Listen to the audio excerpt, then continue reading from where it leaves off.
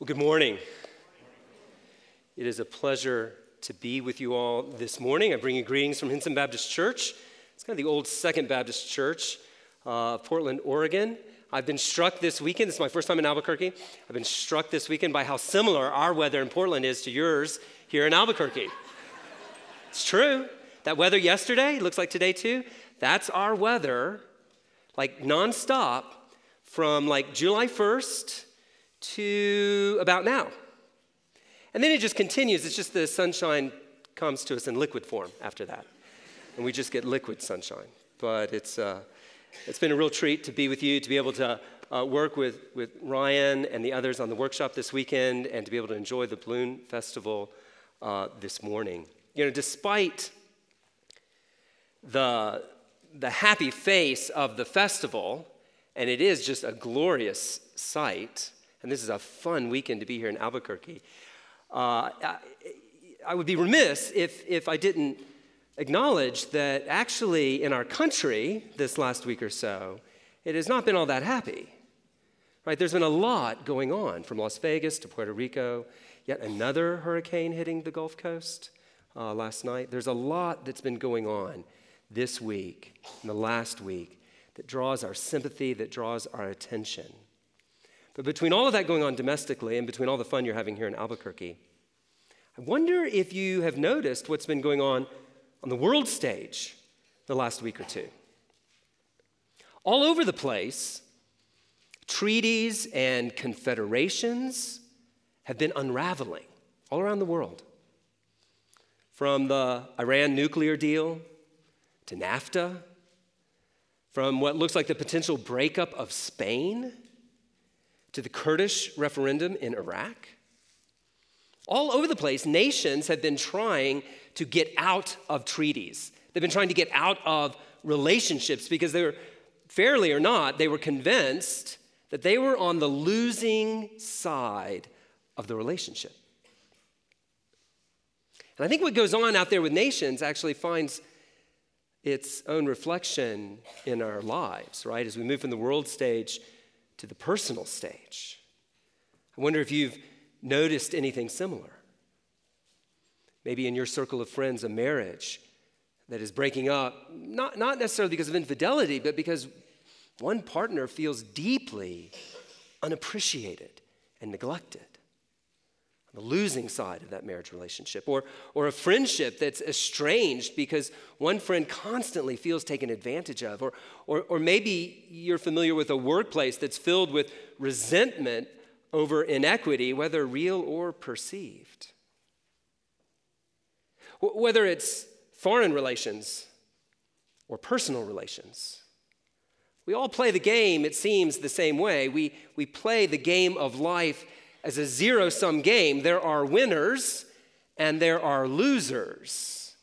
And we pursue our foreign policy, national or personal, with an aim to win, to come out on top, or at least not come out on the very bottom.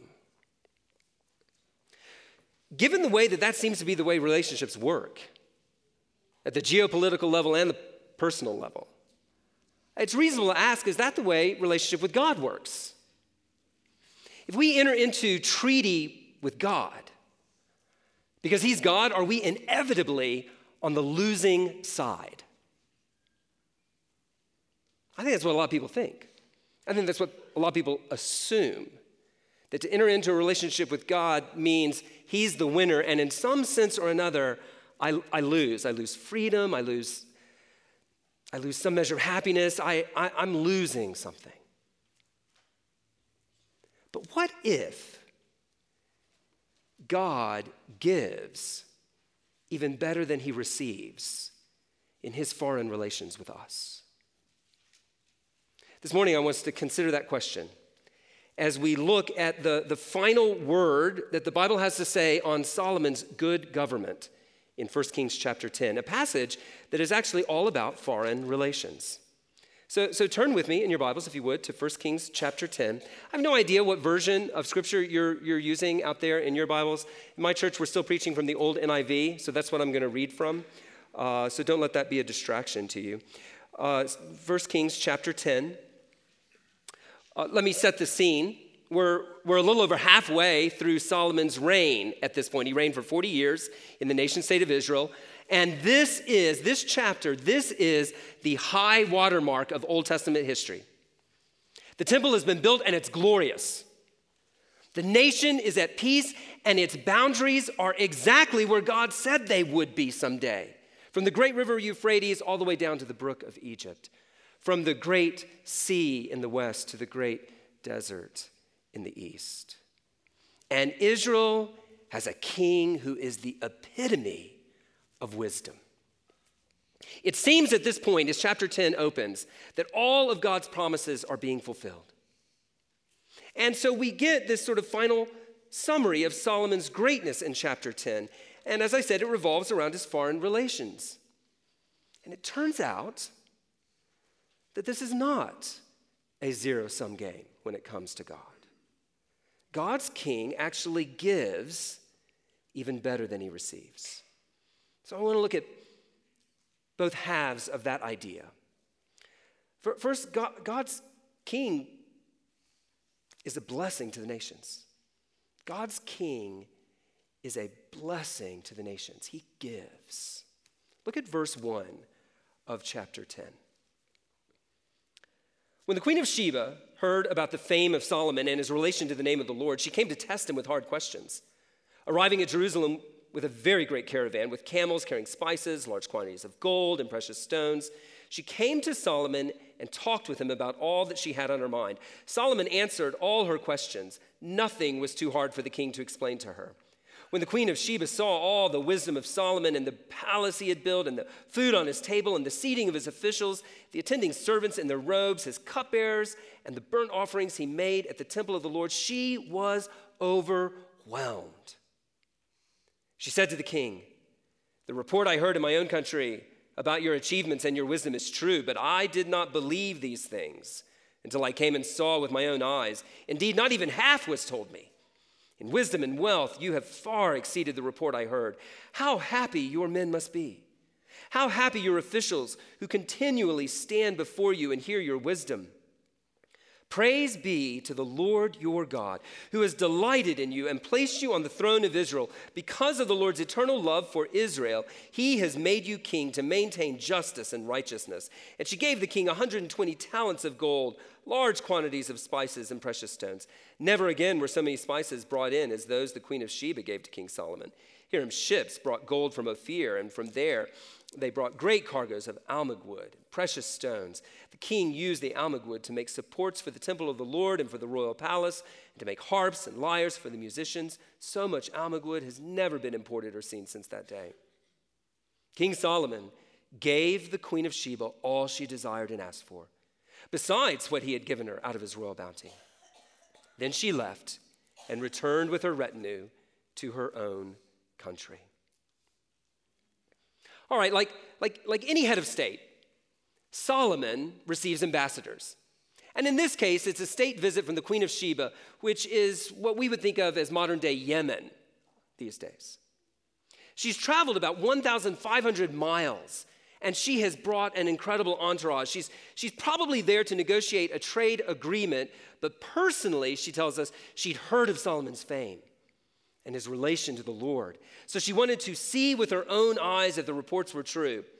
And she brought with her not only all sorts of gifts and all sorts of wealth and presents for King Solomon, she brought her hard questions. And she put those questions to the wisest king on earth. And as she confesses there, she finds that the reports didn't tell the half of it. Solomon's wisdom and the glory of his reign exceeded all of her expectations. And when she takes it all in, the wisdom, the glory, the wealth, and especially the blessed state of his subjects, well, it takes her breath away. She is literally overwhelmed at seeing Solomon in all of his glory. And I think I just want to pause there and say to the Christians that are gathered here this morning, Christian, you understand this is going to be our response when we see Jesus as he really is, exalted in his kingdom. I mean, when I was a little kid, I thought heaven was going to be boring. Heaven is not going to be boring. It's going to be breathtaking. I mean, so pause and just think about the most breathtaking thing you've ever seen. I mean, several things come to my mind. I remember the first time I saw the Grand Canyon. I thought it was just absolutely amazing. I'd never seen anything like it. And then I went to Africa, and I saw the Great Rift Valley. And oh my goodness, there are even things more breathtaking than the Grand Canyon. Coming up to the edge of that escarpment, and the earth just drops away sheer, and as far as the eye can see, just animals.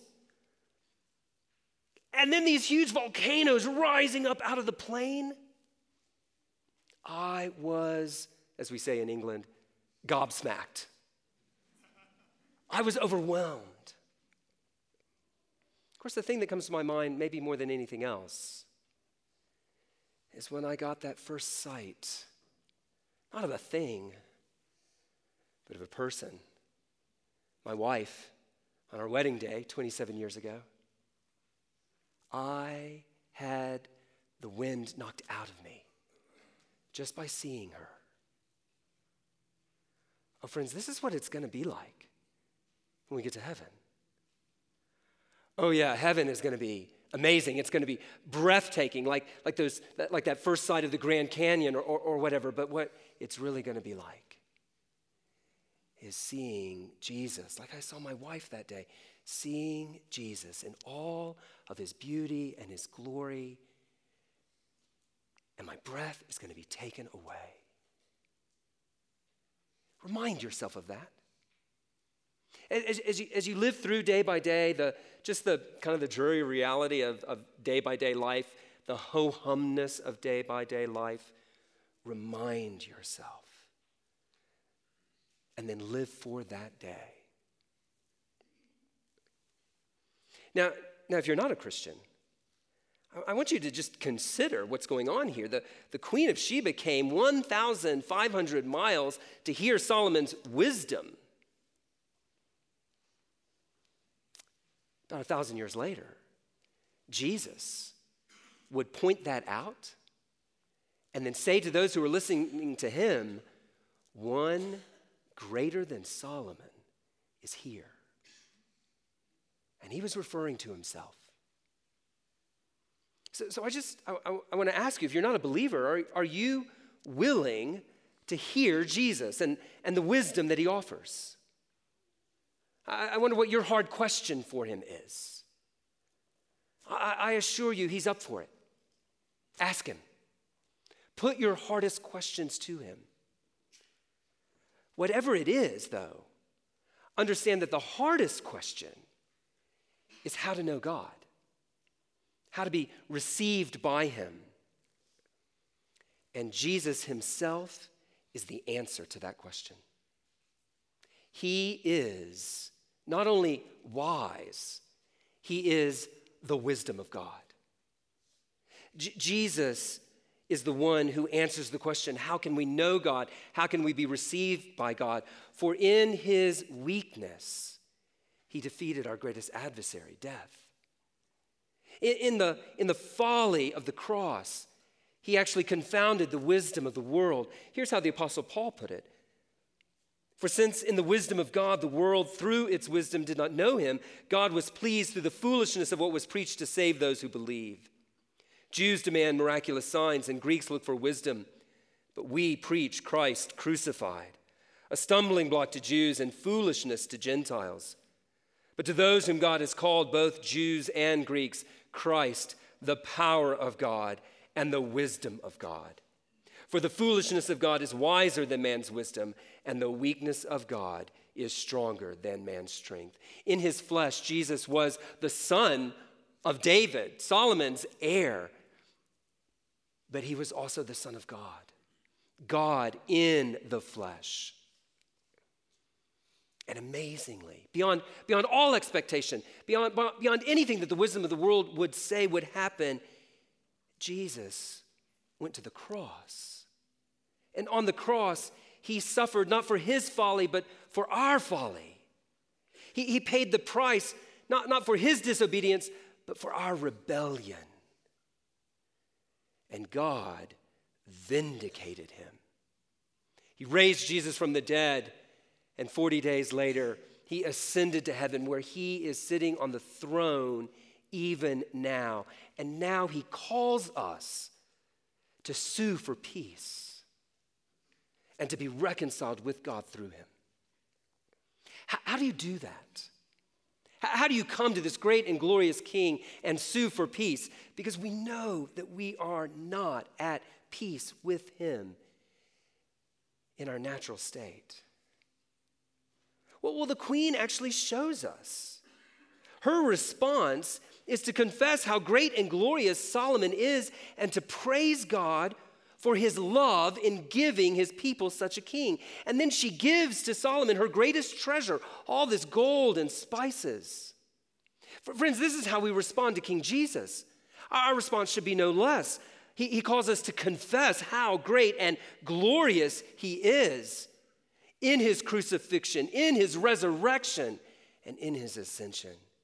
He calls us to recognize and to praise God that in his coming and in his death and in his resurrection, we see God's love for us in giving him to us. And then to give him our greatest treasure, our lives. See, when we come to Jesus, we do not come to him merely as a Savior. He is that. He saves us from our sins, but we come to him as Lord and as King. And he calls us to bend the knee to him. Friends, this is what it means to become a Christian. Not just to pray a prayer, though that probably needs to happen somewhere along the way, but to be someone who turns away from being king and lord over their own lives and instead submits to the saving, reigning love of Jesus Christ. If that doesn't describe you, then please don't leave here today without talking to someone about how that could describe you. I'd love to talk to you about it afterwards. So feel free to come and talk to me. Talk to the person you came with. But one way or another today, you must deal with Jesus, the King. Christian, we need to understand that Jesus' reign, even now, is the signal of God's love for his people. His love for us isn't shown by giving us anarchic freedom. Anarchy brings misery, and I should know that because I live in Portland, and we have a huge anarchist group. No, Jesus loves us by reigning over us, by giving us good and wise authority to reign over us. And that reign begins now. It begins right now in the church. Jesus Christ is ruling over us by his word, which is why if we're going to follow Jesus as Christians, as disciples, we need to join a local church. We need to make our lives accountable to his word as it's held out to us, as it's administered by the authority that Christ himself put in the church through elders. There's no such thing as Lone Ranger discipleship. There's no such thing as unaccountable discipleship. No, he calls us to submit our lives to his. And he does so not like to put his thumb on us. No, he does so that the world will see how great his love is. When the world begins to see his rule bringing blessing to our lives, their breath should be taken away. Is that the way Albuquerque responds to what they observe of your life together, the rule of Christ in your life together? Their breath is taken away. It should be. I remember when I first got to Portland, I met this young fellow who's actually a member of your church here now, George. George is from Africa. And this older white couple had basically adopted him and made him their honorary grandson as he was all alone here in the States. What would motivate an older white couple to kind of adopt a young African immigrant. The reign of Jesus' love in their hearts. Or I think about when, again, just having been in Portland for a year or so, one of my kids became incredibly ill.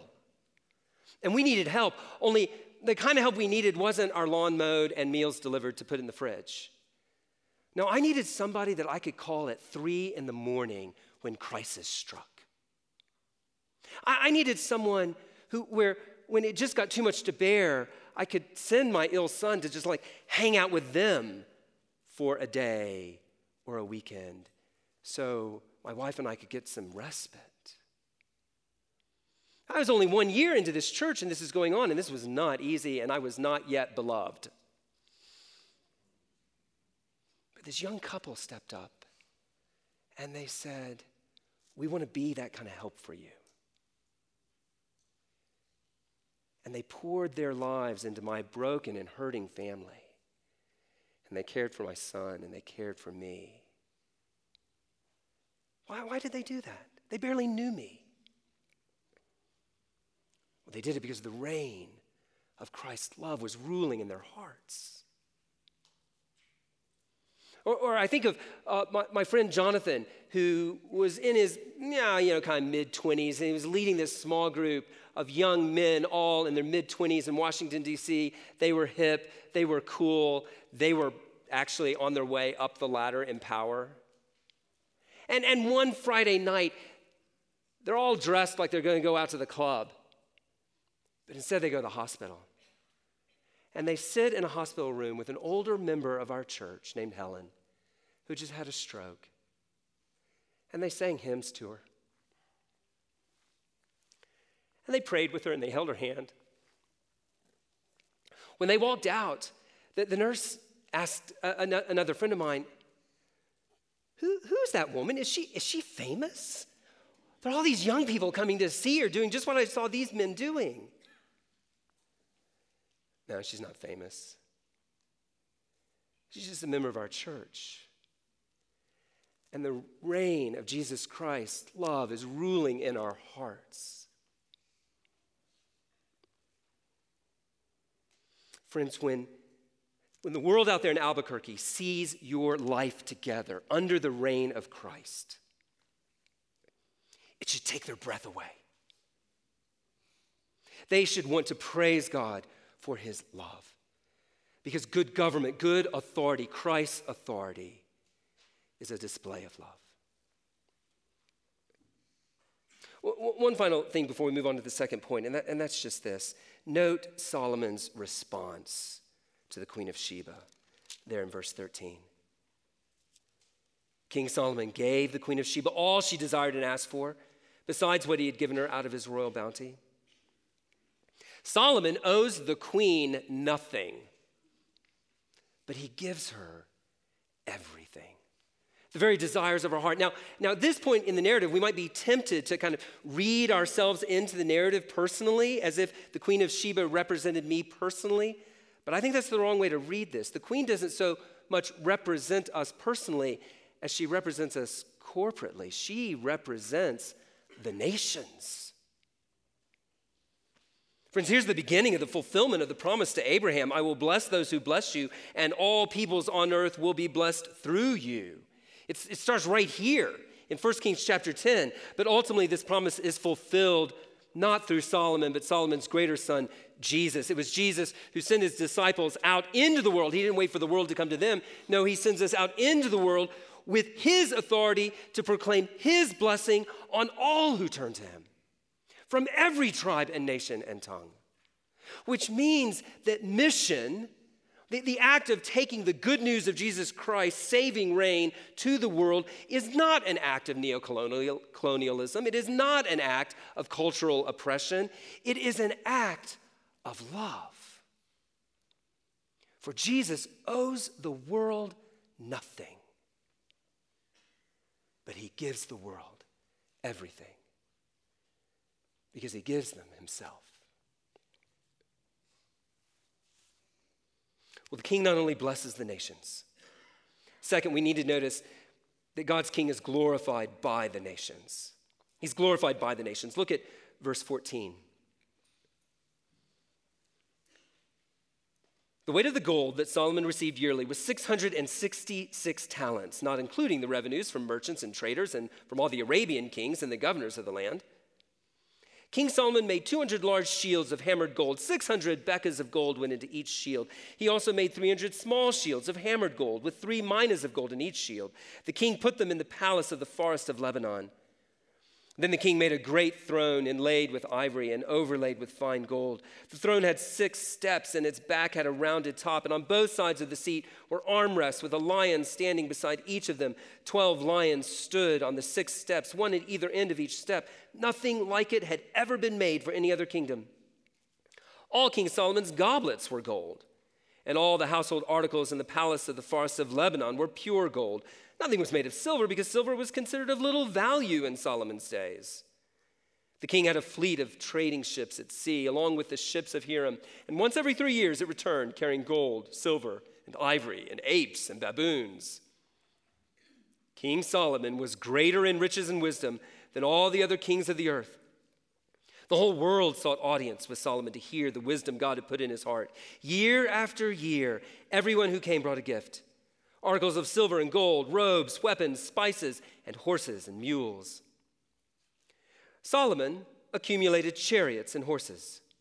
He had 1,400 chariots and 12,000 horses, which he kept in the chariot cities and also with him in Jerusalem.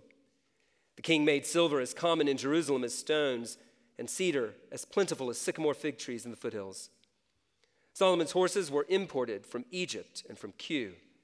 The royal merchants purchased them from Kue. They imported a chariot from Egypt for 600 shekels of silver and a horse for 150. They also exported them to all the kings of the Hittites and of the Arameans.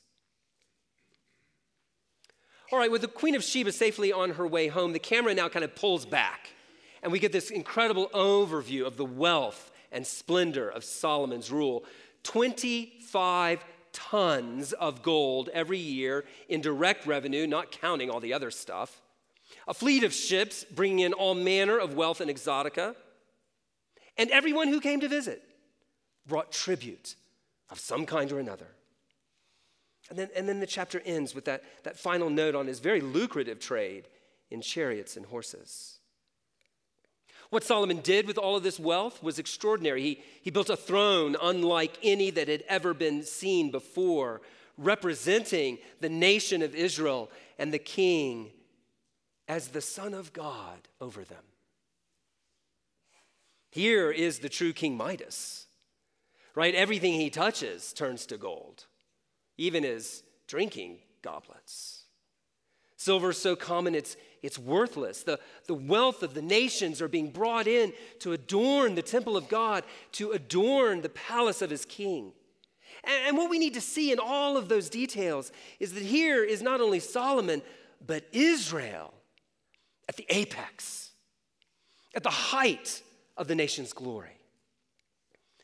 In these verses, God has kept all of his promises. The promise to Solomon in 1 Kings chapter 3, where he said, I will do what you have asked. I will give you a wise and discerning heart so that there will never have been anyone like you, nor will there ever be.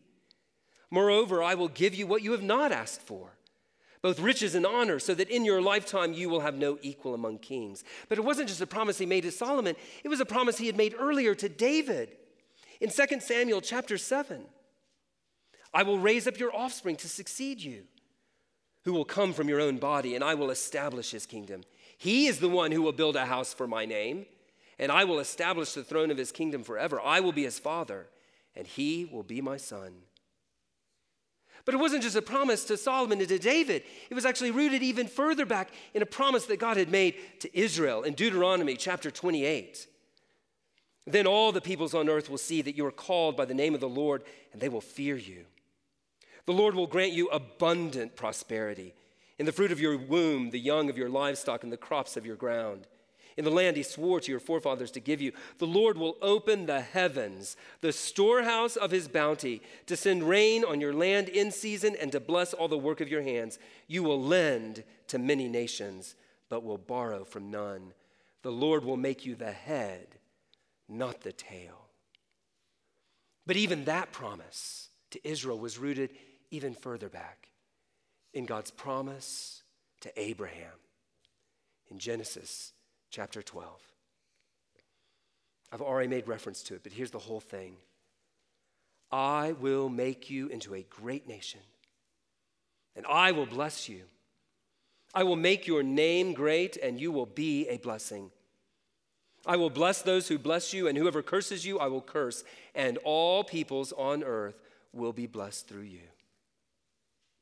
Friends, it all comes together here, right here in 1 Kings chapter 10. God's people in God's place, under God's rule, through God's anointed king. And if we stopped right there, you would assume, like if we were maybe back in the day with Solomon, and we're like looking around at everything, and now we're trying to imagine the future, we're going to imagine, man, it's just going to get better from this. I mean, we've arrived. God's kept all of his promises. We have a bright future in front of us. We don't need to make Israel great again. We're already great. But the reality is, that's not the way the history went. And it didn't go that way because Solomon did not keep his promise to God. Oh, God kept all of his promises, but Solomon did not keep his. The full story of Solomon's unfaithfulness is told in 1 Kings 11. And oftentimes I think we think that's where the story of Solomon's fall, his unfaithfulness begins. But no, that's actually where it just blossoms into full ripeness. No, the story of Solomon's fall begins right here in chapter 10.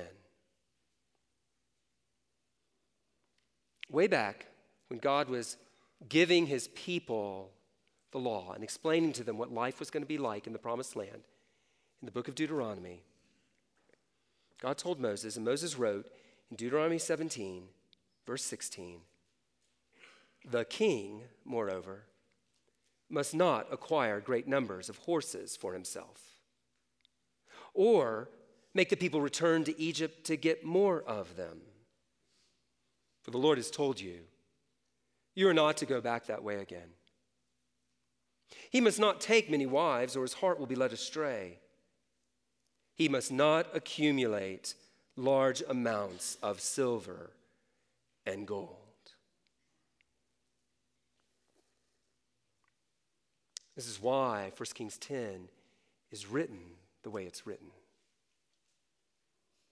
All the gold, all the power. When we get to chapter 11, all the wives turned Solomon's heart away from the Lord. At the end of 1 Kings chapter 10, it's as if we are standing right at the turning of the page between Genesis chapter 2 and Genesis chapter 3. All over again. For surely Solomon was a second Adam. Surely Solomon was the greatest, wisest man that had walked the earth since Adam. But like Adam, Solomon fell. And as the book of 1 Kings continues to unfold, what we see is all the glory is ripped away from Solomon and from his sons and eventually from the whole nation. For Solomon was not just David's son, he was Adam's son. And so really the story of 1st and 2nd Kings is not the story of the glory of Israel. That's just Genesis 1 and 2, right? No, it's the story of why God's people are once again exiled from God's place with no glory, just as Adam and Eve had been exiled from Eden. What this chapter is meant to cause us to ask, what the chapter is meant to cause us to recognize is we need a better king than even the best king that ever was. And friends, that king is Jesus. I've already talked to him about him, right? He is the one who came as the son of David, the son of Adam, but also the son of God. And he kept the promise that Adam broke, that Solomon broke, that we all have broken. Jesus was obedient to God, even unto death. And because of that, he has received a kingdom that surpasses Solomon's kingdom both now and forever. Now, because the treasure that we are bringing in from the whole earth isn't silver and gold and baboons and apes, it's people. People are the treasure that are being brought into the Son's kingdom. And forever. Well, forever, because as Revelation 21 makes clear, in the new heavens and new earth, the nations will walk by the light of the glory of the Lamb, and the kings of the earth will bring their splendor into his royal city. All the creativity, all the ingenuity, all the wealth and splendor of redeemed and glorified humanity will be given in worship to the King of Kings. We were made to worship and glorify this King. Do you think people felt dishonored or belittled or somehow on the wrong end of the bargain when they brought their gifts to Solomon? Friends, not at all. We are ennobled when we're received by nobility. We don't have nobility here in America, but I got a little taste of that when I was a pastor in D.C. I was invited, just kind of a small group of pastors, about 30 of us. We were invited to the White House to meet with a number of the president's, cabinet officials and different people to get a briefing. I don't know why they wanted to give it to me, but they did. I got the invitation, so of course I took it. And we got this briefing on what's going on with the government. And we're seeing one cabinet official after another cabinet official. It's very interesting. And then all of a sudden, the president walked in. And they hadn't told us that was going to happen. And he spent about 20 minutes talking with us. Now, it was too big of a group for me to actually shake his hand and talk to him personally. But it was a small enough one for me to look him in the eye and to realize I'm in the presence of the president. Man, I walked out of there on my tiptoes, right? I was ennobled by the experience. Friends, all the more when we orient our lives toward God in worship. Our glory is the result of being in the presence of the glory of Jesus Christ. We don't lose anything in giving our lives to Christ in worship. No, to the contrary, we gain everything. So, Christian, do not grow discouraged at the fact that Christ may not be held in high esteem in Albuquerque today. Do not give way to the doubt that the enemy might sow in your heart because the kingdom of Christ appears so small and so weak. If God kept his promise to Abraham, to Israel, to David, to Solomon, all of whom were unfaithful, will he not keep his promise to his son? And what did he say to his son? Psalm 110. Sit at my right hand until I make your enemies a footstool for your feet.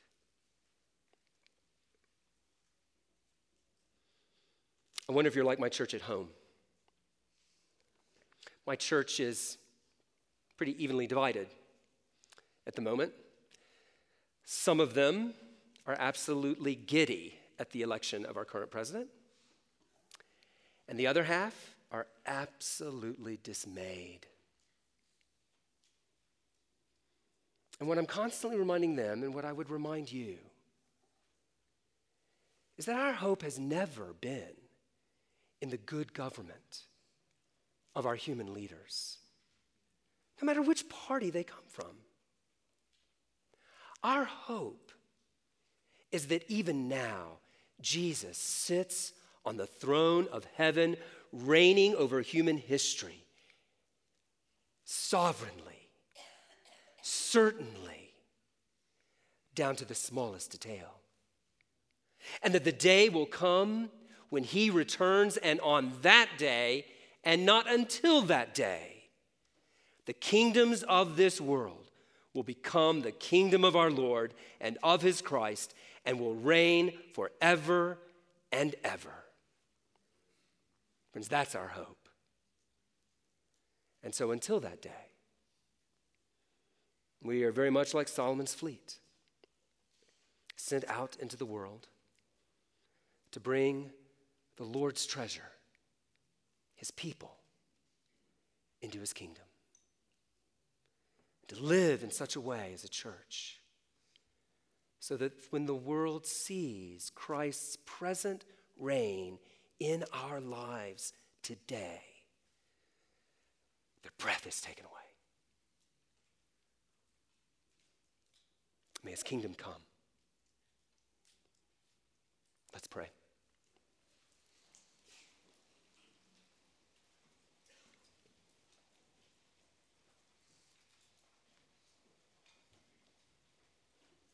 Lord, we pray that you would forgive us for